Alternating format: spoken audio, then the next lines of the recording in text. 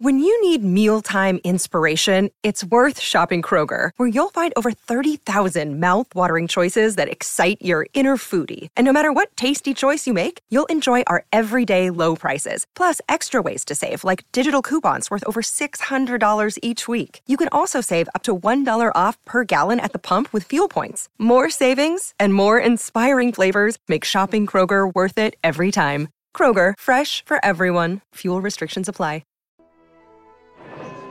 Follow the marquee and come to the Monday matinee.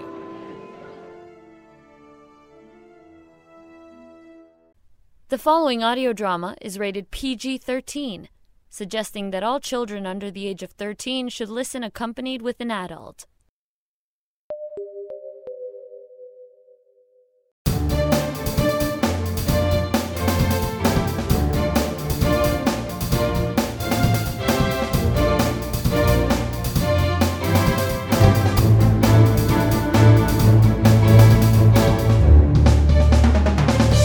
Hi there, and welcome to episode 603 of the Sonic Society, the world's greatest showcase of modern audio theater. I'm Jack Ward. And I'm David Alt. Good morning, everyone. Now, I've been looking forward to this week's episode for quite some time. That's right, David. Some episodes back, you were talking about your love of the unseen hour, and we were able to connect with James Carney. Does that mean his family were circus carnies back in the day? I'm not sure. And he recommended episode 42, Sciatica. And along with that, we're going to have a second short, The Dance of the Gigantic Vermin. So we have a full slate of hilarity ahead. And as you know, it all begins right here on the Sonic Society. Shut your eyes. Stop your ears. Cast your mind back to the formless days of your own formation. The unscaled, fractured memories of a persona coalescing, budding from a seed fragment of self. Of the flaws and fault lines that run from your very center, your very origin, and which have never healed or knit together, but only wait to crack, erupt, and shatter at the lightest touch, at the unseen hour.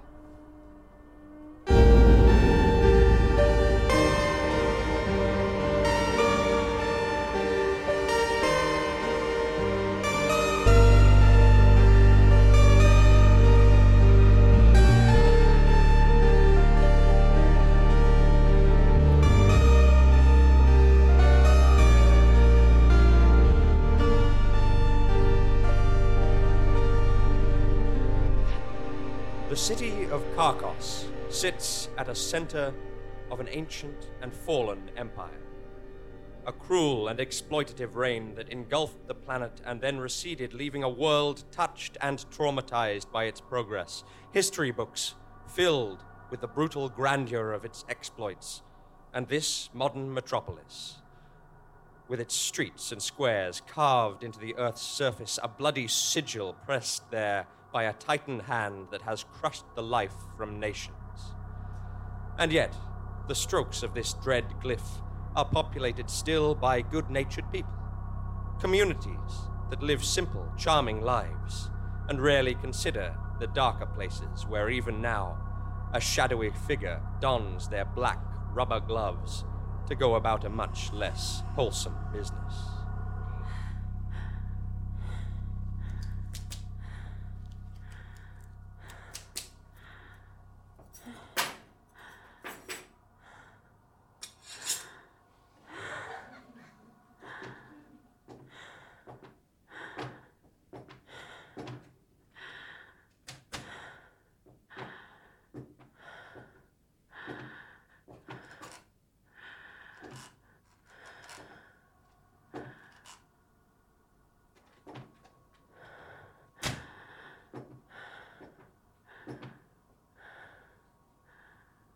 There you go, my little friend, all dressed and painted, ready for someone to take you to a new... Hello? Who's there? Is there somebody? Oh, it's you. But what are you? Oh, no!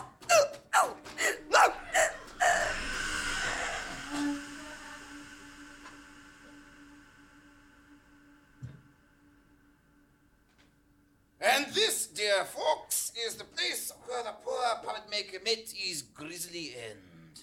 As you can see, his body here has been horribly mutilated and arranged like so. It almost looks as if the killer was trying to make it look like this man had a long, bushy tail. You see the way the flesh has been stripped back there. Yes, impressive in its way. Golly, though, it's certainly not the sort of a crime scene that should really be seen by a civilian of any sort. Eh? Yep, that's me, hello, a civilian of some sort. A concert violinist and childhood friend of this police detective who really has no reason, no place at all being on an active and very traumatizing crime scene. Oh, my goodness, there's a little bit about me there, in case you were wondering. Yes. It really is an unnecessarily gruesome scene. It's horrible. It's funny. I can't quite place it, but it reminds me of something. I can't quite recall. Oh, police! Police help! Yes. All right, we get the message. I'm the police, Senora Sob McElwee. What is the matter? Oh, there's been an horrible murder. I'm ill. There's been one here too, I guess. Oh, I'm about to drop dead of all this drugs. Oh, it's awful. Oh, yes. Someone should probably cover all this up. Obviously. But before we do, what's all this about another murder? Surely we are not dealing with some sort of a serial killer. Can you describe the scene of this second atrocity? Oh, it was an awful thing.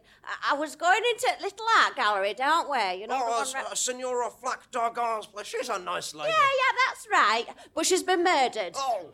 And they carved her up.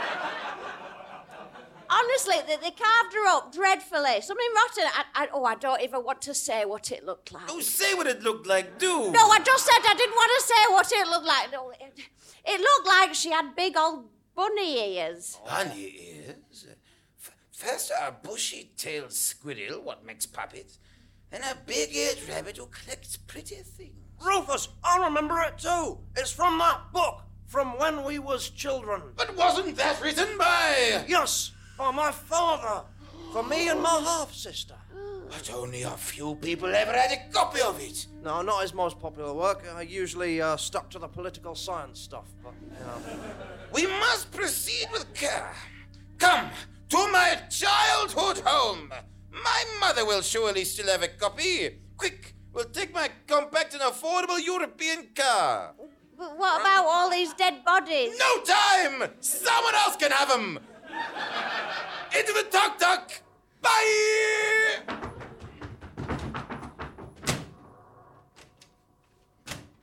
Rufus, darling, you've come to visit me. Yes, hello, Mother. Hello, Auntie Imogen. What a beauty you are. I can hardly believe you're my friend's mother. Yep, stop that. Just being nice, just being charming. Yeah, I'm watching you. I'm afraid I don't feel very young. My poor back has been giving me trouble. Massage? No! There's no time! All right.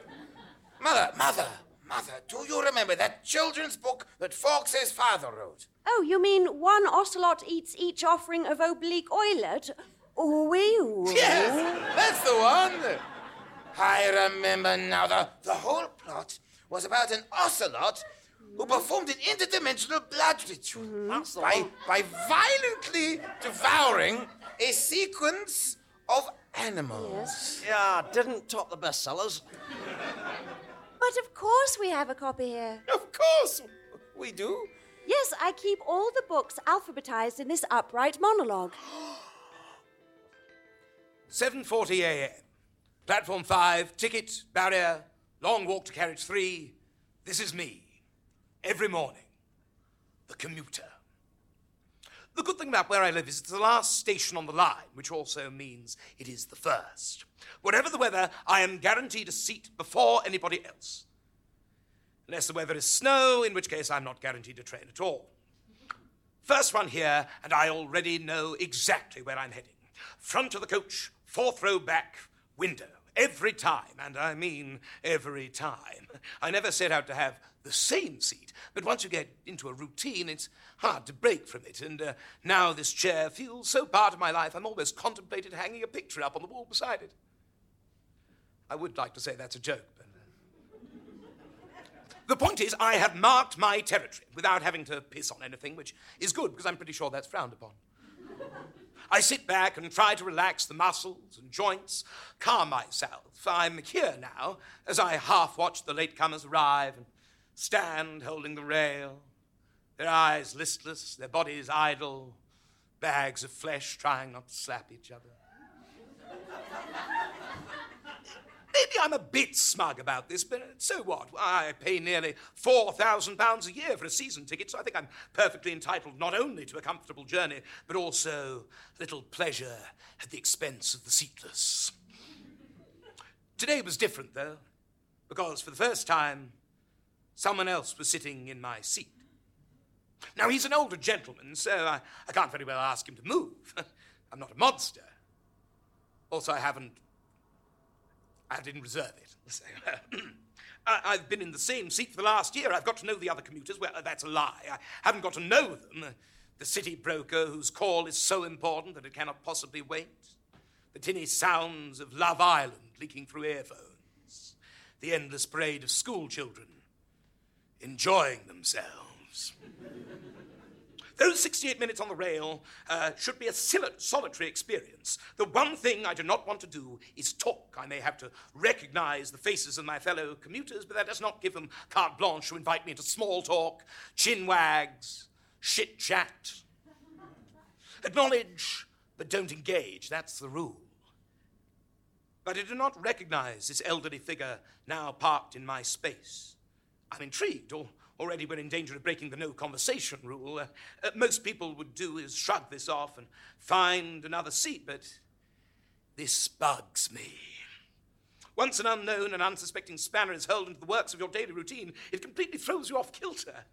What day is it? Who am I?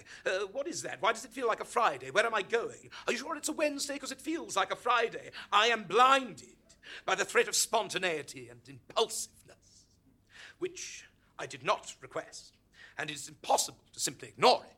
So I casually stride over to him. He's hunched in his coat, a maroon red scarf tightly wound around his neck, skin the colour of papier-mâché paste, and he's got his eyes closed. In my seat! Asleep! In my seat! Bastard. So naturally, I had to wake him up and give him a piece of my mind. So I mustered my courage and really let him have it with a lovely day we're having here. He opens his eyes directly onto me. I almost have to take a step back. His eyes are grey, a pale grey, the colour of milk in a dark room.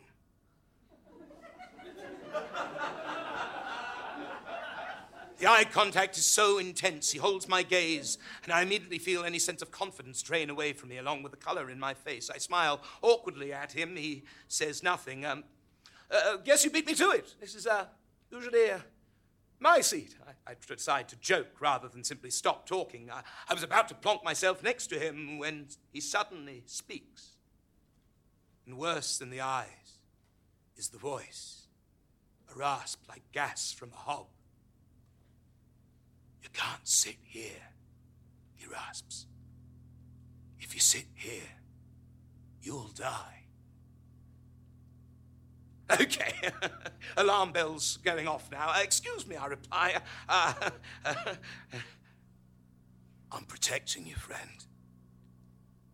Protecting me, I think. Friend? I think, here we go. I've been trounced by a nut, and all the other seats have been occupied now.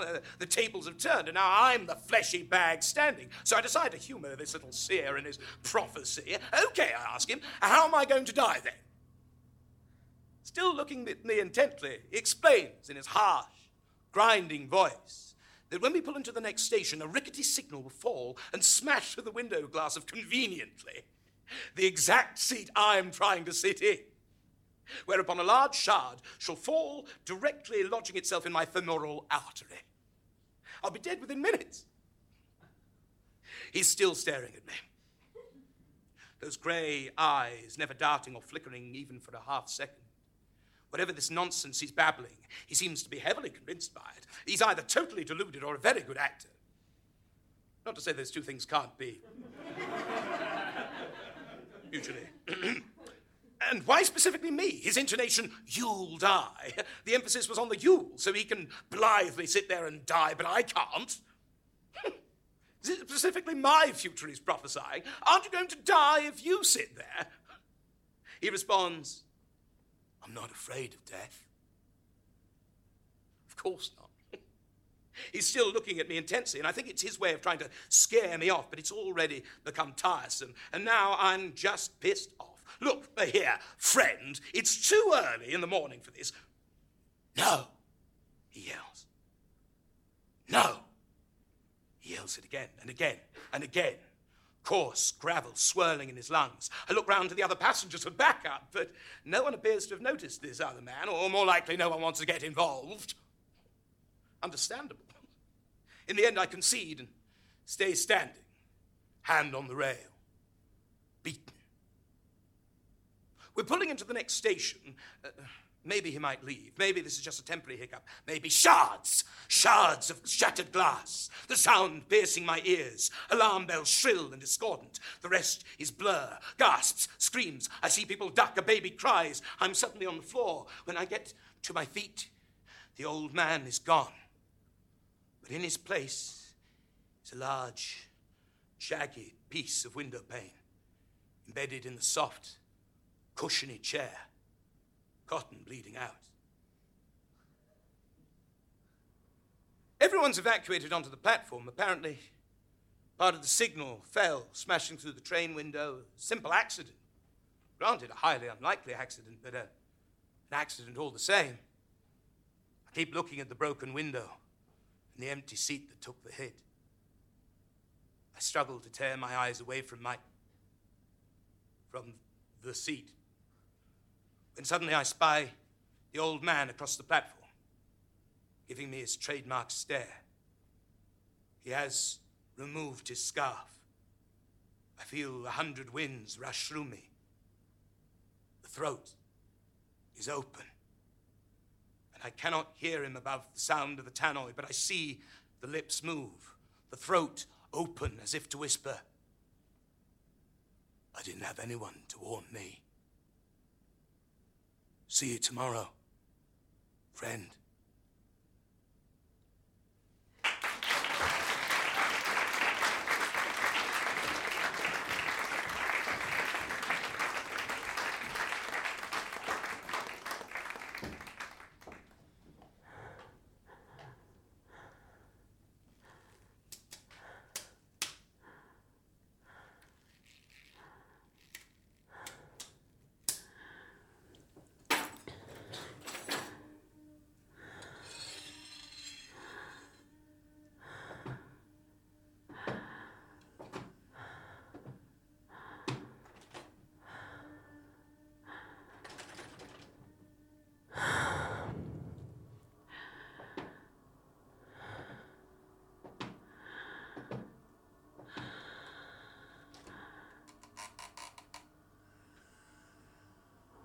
Who's there?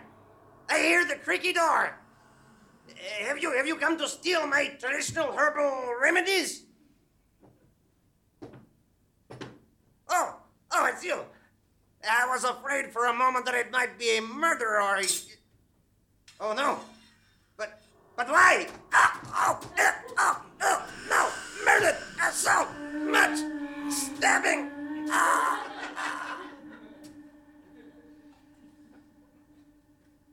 Bloomin' heck. This one's even worse than the others. Yes, it is rather.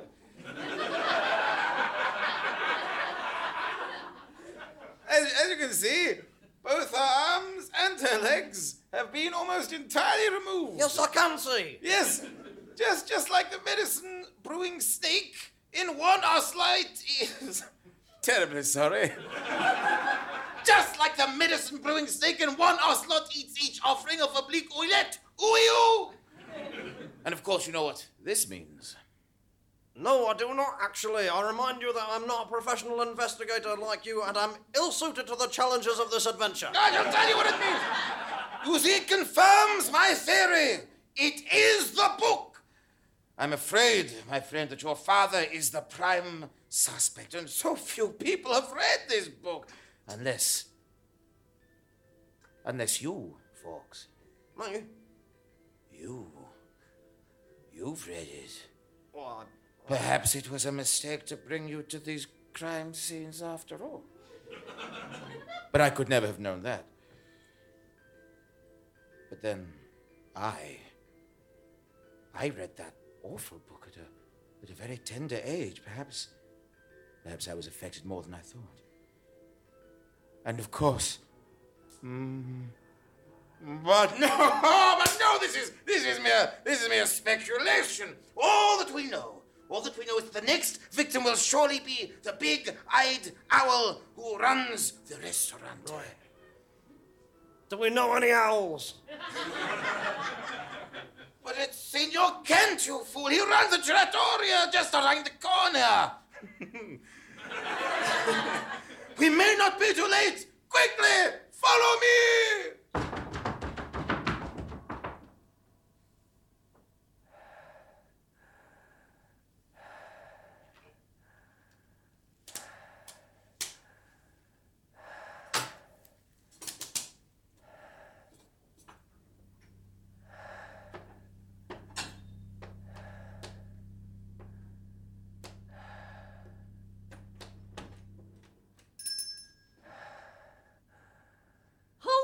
Welcome! A little late for a lunch or early for a dinner, but for a local and a friend. Oh my! Are you planning to carve a chicken with that? No, just as oh no! I have so many regrets. Hurry! We're almost there! Oh, no! We're too late! Oh, poor Senor Kent. But wait. Look at this, folks! Oh, God, it's awful! No, look! Look at it! No! Look! Oh, okay. Right there! Yes. Do you see? Do you see? I'm looking. Yep. Only one eye has been disgustingly mutilated. Here, I'll indicate the bit what I mean by pointing at it with my pencil here. No, you needn't do that. No, look, this part, this. Oh. Yeah. Oh, No. you touched it. Yes. Look, you see? Yes, this. Look, I'm gonna I can throw make up. it dance. There we go. Ah. You see, that's all that. Can you look? I can. Look Yes, it. I see it all. Yes. Move on, please. Yes. Gosh. Who would have thunk it, eh? Don't you see, Fox? Don't you see? Yes, This I means do. You do? Perfect. And of course, you know that this means we must have disturbed the killer before they could finish their gruesome act. Which, of course, means in itself, well, first off, folks, it means that you and I are off the hook. But also, the killer could still be there! There he is! Stop that shadowy figure! Quick! He's getting on that bicycle! Help me with this tandem, folks! Hey, up, he can never outpace us on this thing! Oh, look out for those stacked crates of vegetables! Oh, no! Oh, Phew, we missed them! cracky! Good thing, too. I'd hate to be involved in some kind of a produce-related mess. Ah, you and me both! Look, he's going down that alleyway! We've got him now, Fox! He's gone. Vanished into thin air. If only this wasn't an exclusively audio-based medium, we would have been able to see who the killer was, or at least gotten a sense of his build. Curse you, podcasts! Look, an open manhole. He must have escaped through mysterious and mystical haunter, the little unsaid.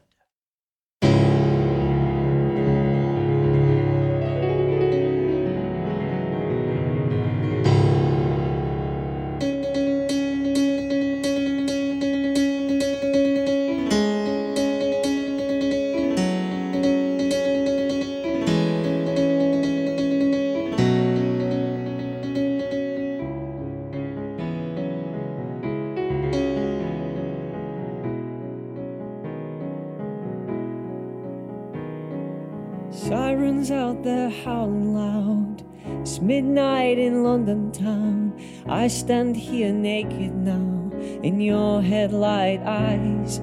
I was weary of the tail chase. I was hunting down my own mistakes, wandering homeless in disgrace when you pulled me aside. When you seized me by the throat, when you seized me by the throat, I could have died and gone to heaven, dear. To choke like this forever here is to live between these notes and all the twisted anecdotes. You give me all I need and more. You give me all I need and more to get myself on the other side of that door.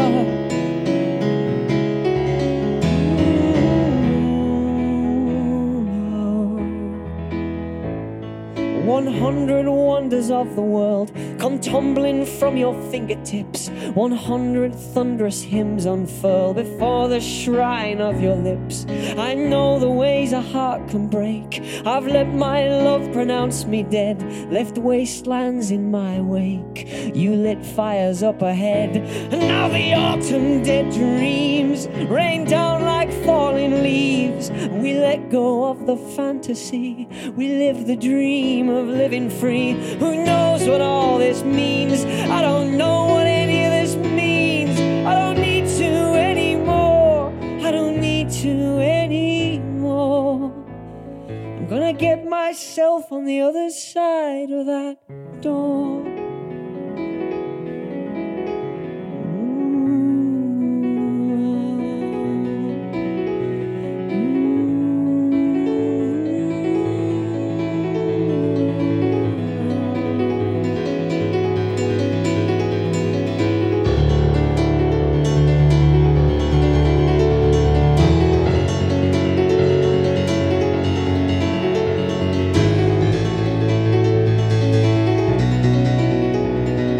Side by side quite happily with all of my own insanities, to look at you and to really see, to feel you looking back at me, to take what kindness I have left and cradle that through every storm. I reserve it all for you now, though you deserve so much more. Spit the supernova truth, spit the supernova truth in the face of any black hole, spilling lies too close to you, to put myself to some good use, doing whatever it is I can do. That is all I'm asking for, that is all I'm asking for, to get myself before I get myself, to get myself on the other side of that door.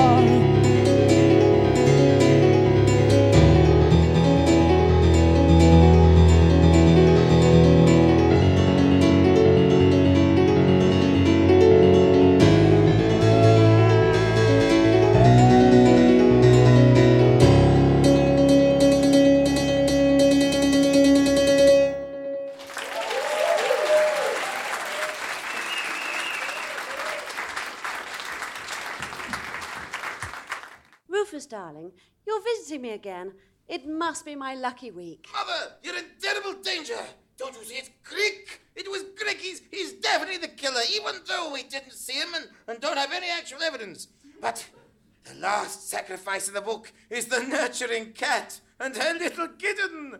That's us! You and me, Mother! I'm your little kitten!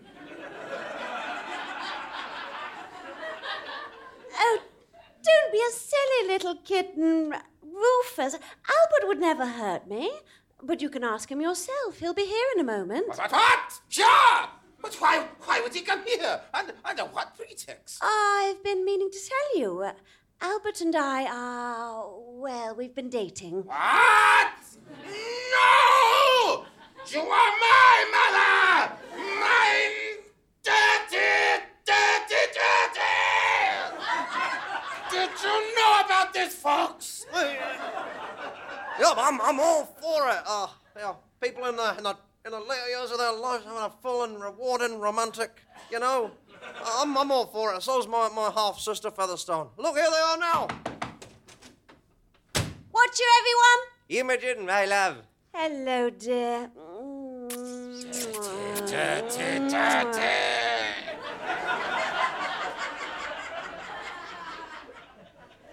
Oh, Albert, darling, Rufus has got it into his head that the spate of murders this week has something to do with a children's book you wrote, and that you're behind it all and have come to kill us.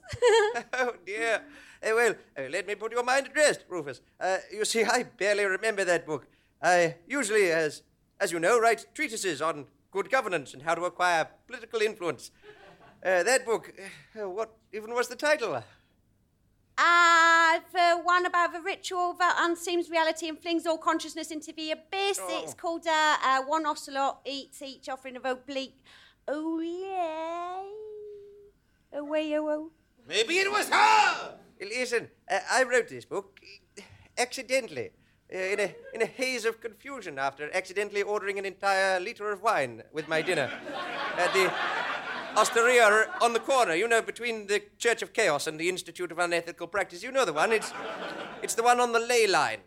I don't remember writing it, or what it's about. All I can say is that I mean you no harm, or your mother. Like your story. You don't believe him. Do your mother. Mother? She's gone. Where's she gone? Imogen, where are you? I'm right here, my darlings. Oh, but, Mother, what are you doing with that knife? I thought you were supposed to be the detective Strideforth. She's also wearing the shadowy robes and the black rubber gloves of the murderer. Oh, no. Mamma mia!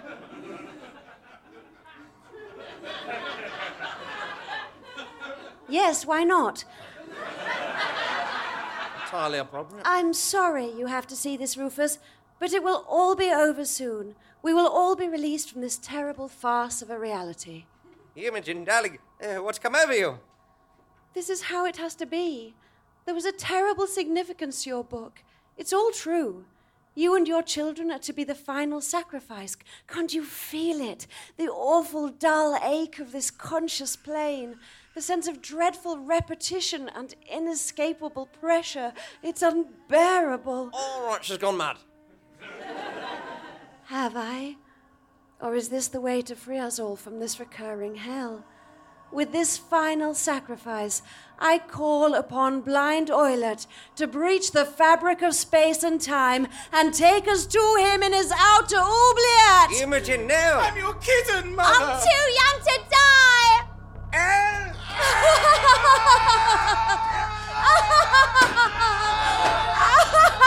it's working! It's working!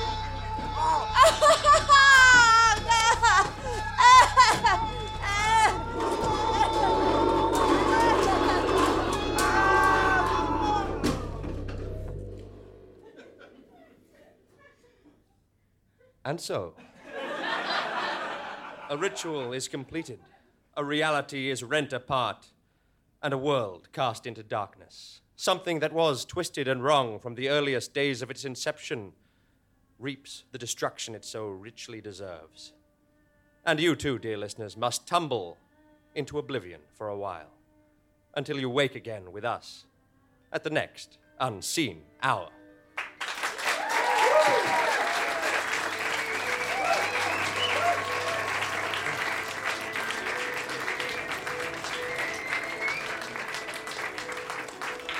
We hope that you were enriched by the Unseen Hour, episode 42, Sciatica.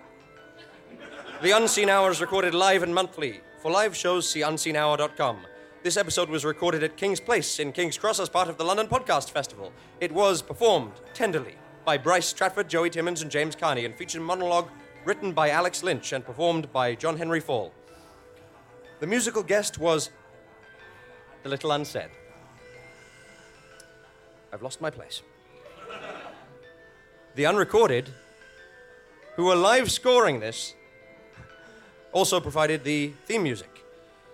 The Unseen Hour is an Unseen Things production, created, written, and produced by James Carney, and the podcast is produced in a horror of blood by Andy Goddard and Ella Watts. For shows, merchandise, and more, check our website, theunseenhour. It is unseenhour.com. We all look forward to seeing you here again at the Unseen Hour.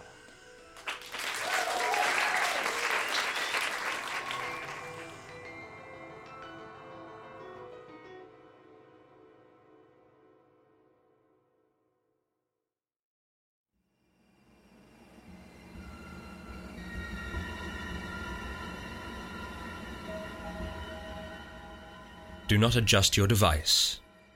You will hear what you will hear, and understand less. In a dimension vast and eternal beyond imagining, there is both space and time for all. Fact, truth, reality. We cling to the solidity of these things, imploring them to be objective and permanent. But they will dissolve and vanish, leaving us untethered and alone. Accept, then, that your reality now is no more or less than just what I write here, upon the Unseen Hour.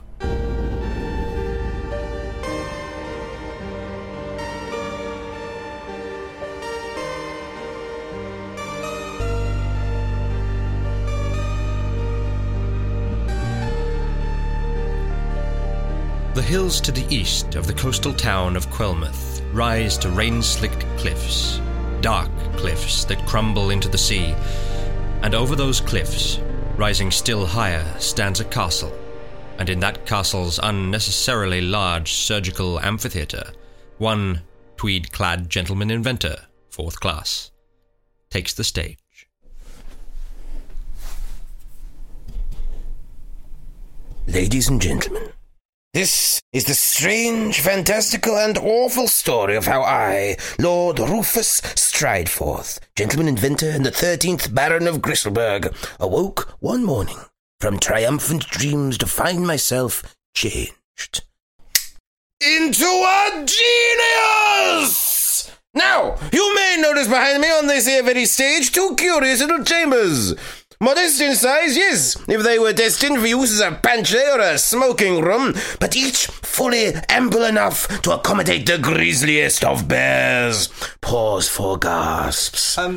Rufus, love? It's a pause for gasps, really, there, Balthazar, rather than questions, really. The audience will be here soon, but... Well, I suppose while we've stopped, what? Yes, it just occurs to me that this reference to bears, is it apt, exactly? Is it apropos? Are we not setting up expectations that will not be met, assuming, of course, that the absence of bears in your demonstration? Ah, yes, but there could be bears, Balthazar, my dear man, there could be. But will there be? No, there will not. I resume! This is the astonishing scientific discovery, nay, invention, nay, creation that I have achieved. Nothing less than the instantaneous translocation of a living creature. Like a bear? Not in this instance a bear, no. Although I maintain it could be a bear. Ha-ha! From one chamber to the other. And by this process, which I call focused frequency fabric ferrying by Faustian phenomena, or FFP.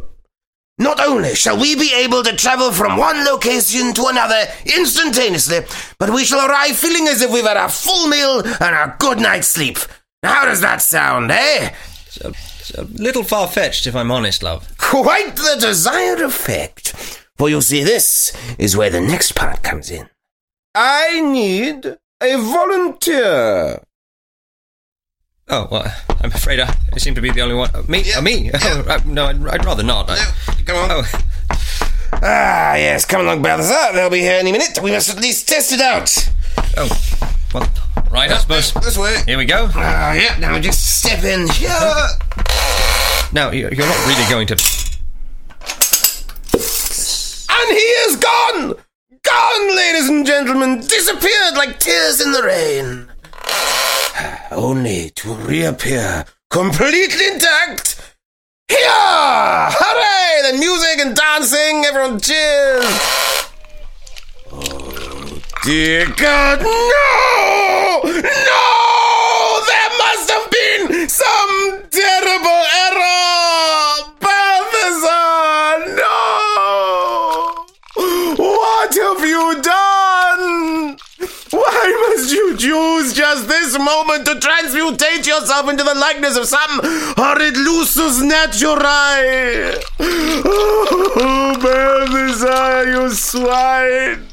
Your elegant tailcoat, it scarcely fits about your bulbous carapace. Oh, no, Balthazar! You're not presentable at all, and our guests are about to arrive! You always do this to me, Balthazar! I must check the setting. This cannot be a side effect of the device. No. Yes, well, at least admit I was right about the sense of rest and repeatedness, Balthazar. What is it, Francis? The guests are here, sir. Catastrophe! Send them in, Francis! Balthazar! This way! Quickly! Keep your mandibles to yourself! In there! Don't touch my coats! Phew! My friends! Hello, my peers, my admirers, my fans! Look! Even the journalist! That very journalist who will tell the world all that transpires here! Yes, indeed! Widely read popular science essayist and proud of it! Travelled up here in hopes of seeing something worth about which it will be to corresponding about, in company of this famous philanthropist and her assistant. What a disappointment. This Army General and her aide. That's sure thing. And this venerable old scientist. All of us having been promised a miraculous revelation. How about that? Marvellous! Yes. Only one thing. The miraculous, as you know, is notoriously unpredictable, and so it's cancelled. There's been a problem with the fuses. My invention is so wonderful and good that it throws the breakers and all the lights turn off. You'll have to come back another time. Oh, what a waste of time. He's a charlatan, I say. What a disappointment. Oh, the public will hear about this, Strideforth. You'll be a laughing stock cancelling like this. What? No! Did I say cancel? No, not at all. I meant, run away! What a disappointment. Oh, Strideforth! Poor Strideforth, how misfortunate you are, and through no fault of your own. Oh, Balthazar, they don't understand. Do you hear the things they're saying about me? They should be celebrating me, adoring me. I'm so clever, and I'm so good and kind, and all my inventions are so interesting, but they don't appreciate me, Balthazar. Exactly. Quite so. You know, sometimes I just feel like I'm always doomed to bad luck. Bad things always happen to me. To me. You can't imagine, Balthazar. The universe just likes to kick at me all the time. It's so cruel. Nothing ever goes right for me. Oh, embrace me, Balthazar. You reckon he wanted us to follow him? Who knows? The man's a lunatic. £5 says he's just hiding in the closet. What a disappointment. Well, let's take a look.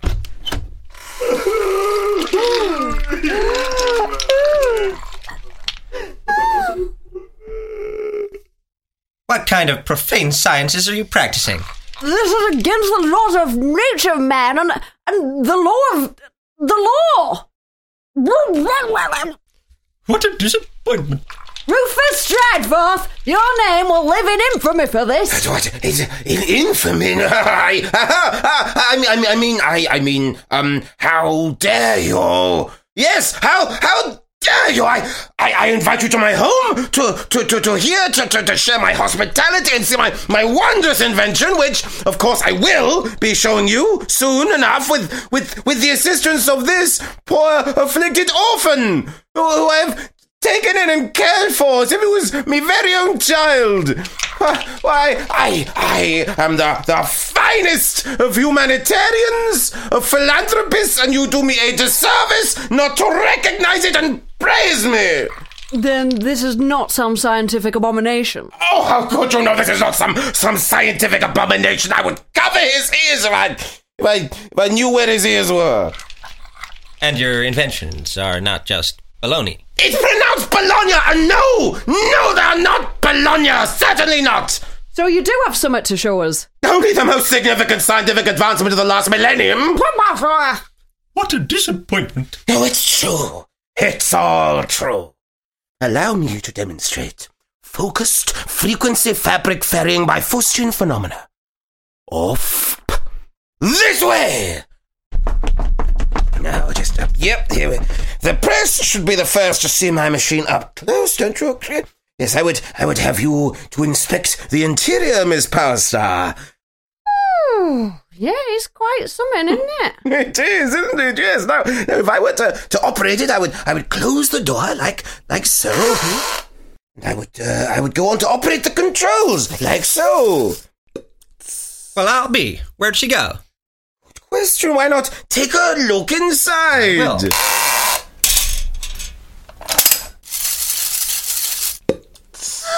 A magic trick.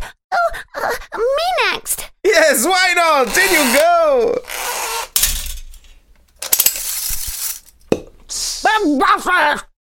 Yes, I see you suspect some trickery, Professor, you old fox. But I asked you, how can there be a trapdoor? Do you see one?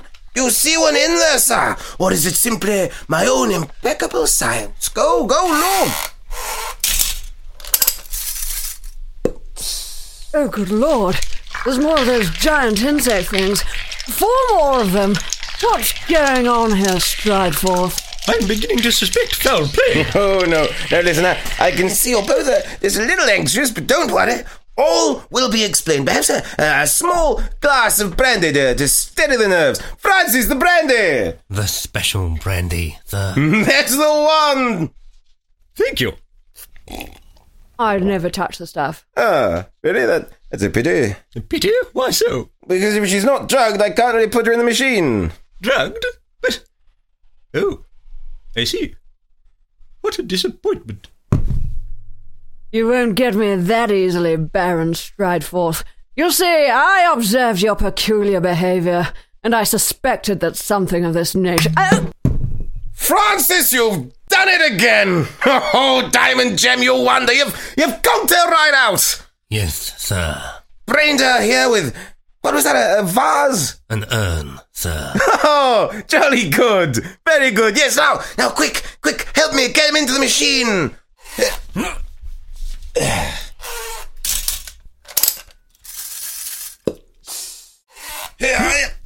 Alley up.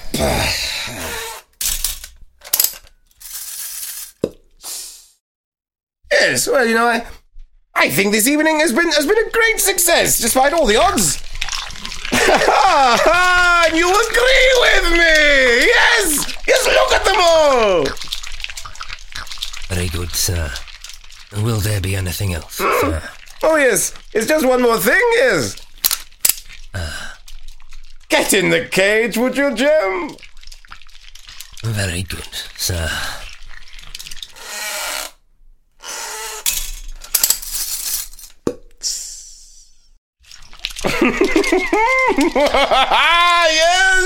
Yes, that's right! Dance! Music! Now the music and the dancing! That's right, my friends! Dance with me! Dance with me! Love me!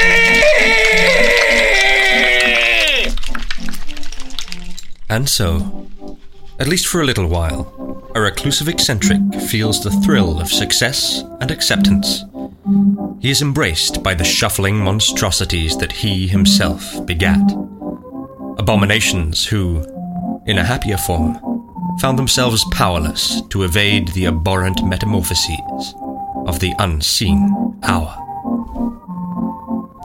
This mini-episode of The Unseen Hour, The Dance of the Gigantic Vermin, was recorded by Hedley Knights and Beth Crane of Battlebird Productions, and edited by Ella Watts. It was performed by Bryce Stratford, Joey Timmons, and James Carney. Learn more about The Unseen Hour at unseenhour.com, and subscribe wherever you get your podcasts. We look forward to welcoming you back to The Unseen Hour.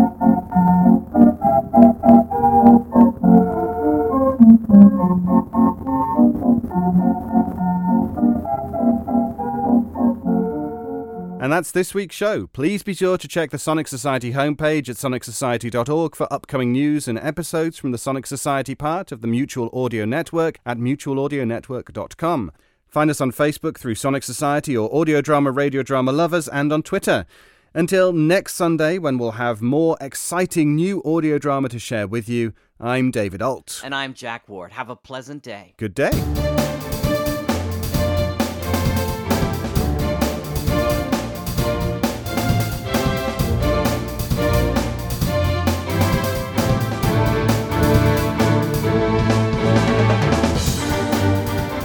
The Sonic Society is written and produced weekly by Jack J. Ward and David Alt, with original music by Sharon B. at sharonb.com.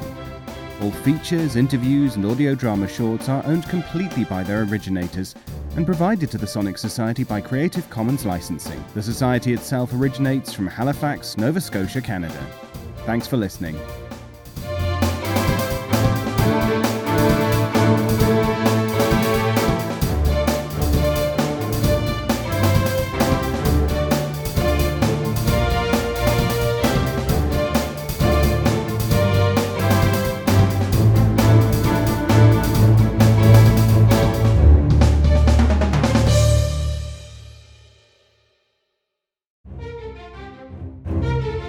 This has been an Electric Vicuna production.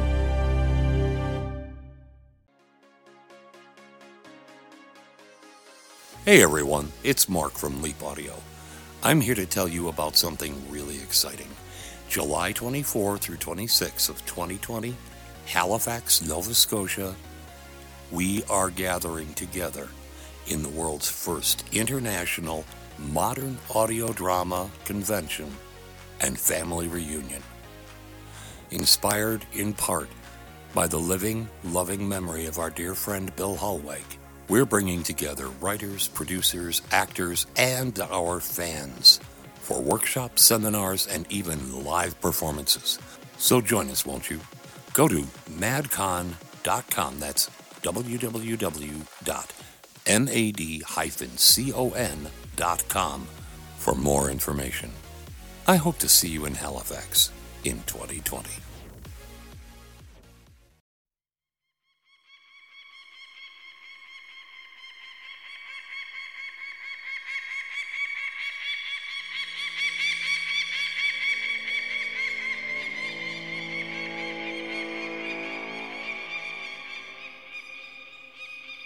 No one knows where he comes from.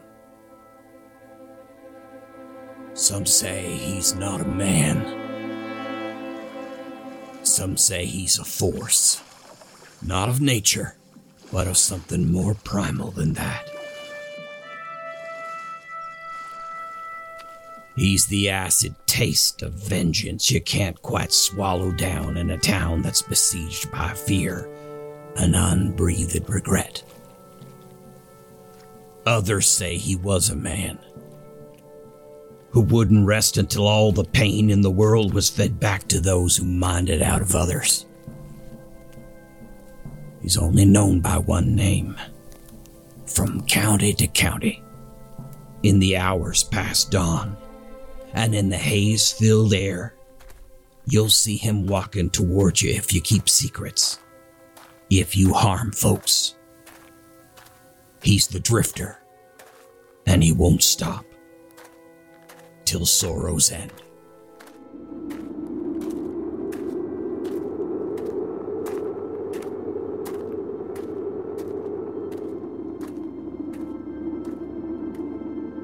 A weird Western series from Jeffrey Billard starring The Drifter. From Audio Groove Cats and the Amigo Collective. Coming 2023, only on Mutual.